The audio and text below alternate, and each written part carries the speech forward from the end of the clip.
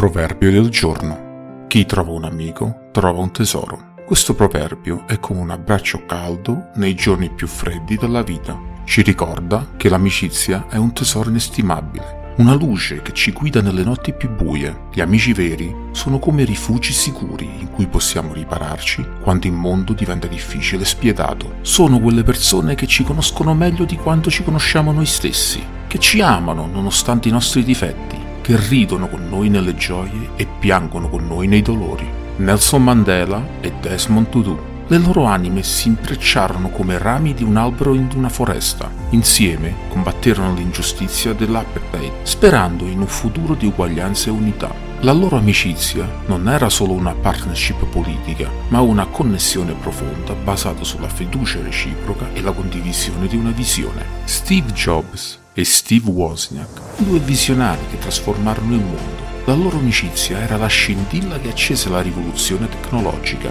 Mentre uno portava la creatività e la visione, l'altro forniva l'ingegnosità e la competenza tecnica. Insieme crearono Apple e cambiarono il mondo in cui viviamo. John Lennon e Paul McCartney. La musica era il loro linguaggio segreto e le canzoni erano le storie della loro vita. La loro amicizia ha dato vita ai Beatles, un'entità musicale che ha attraversato generazioni e confini. La loro armonia era un regalo al mondo, una melodia di amicizia che risuona ancora oggi. Questi esempi ci mostrano che l'amicizia autentica può sfidare le sfide più difficili e illuminare le strade più oscure. È un tesoro che ci accompagna per tutta la vita, una costante forte di gioia e conforto.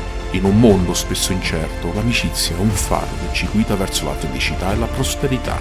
Ricordate, amici fuffosi, amate i vostri amici, custoditeli come se fossero tesori.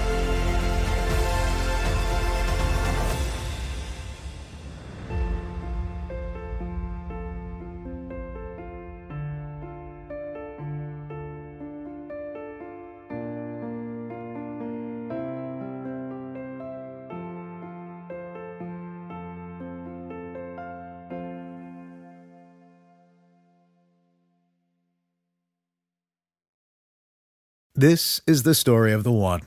As a maintenance engineer, he hears things differently. To the untrained ear, everything on his shop floor might sound fine, but he can hear gears grinding or a belt slipping. So he steps in to fix the problem at hand before it gets out of hand. And he knows Grainger's got the right product he needs to get the job done, which is music to his ears. Call, click Grainger.com, or just stop by. Grainger, for the ones who get it done.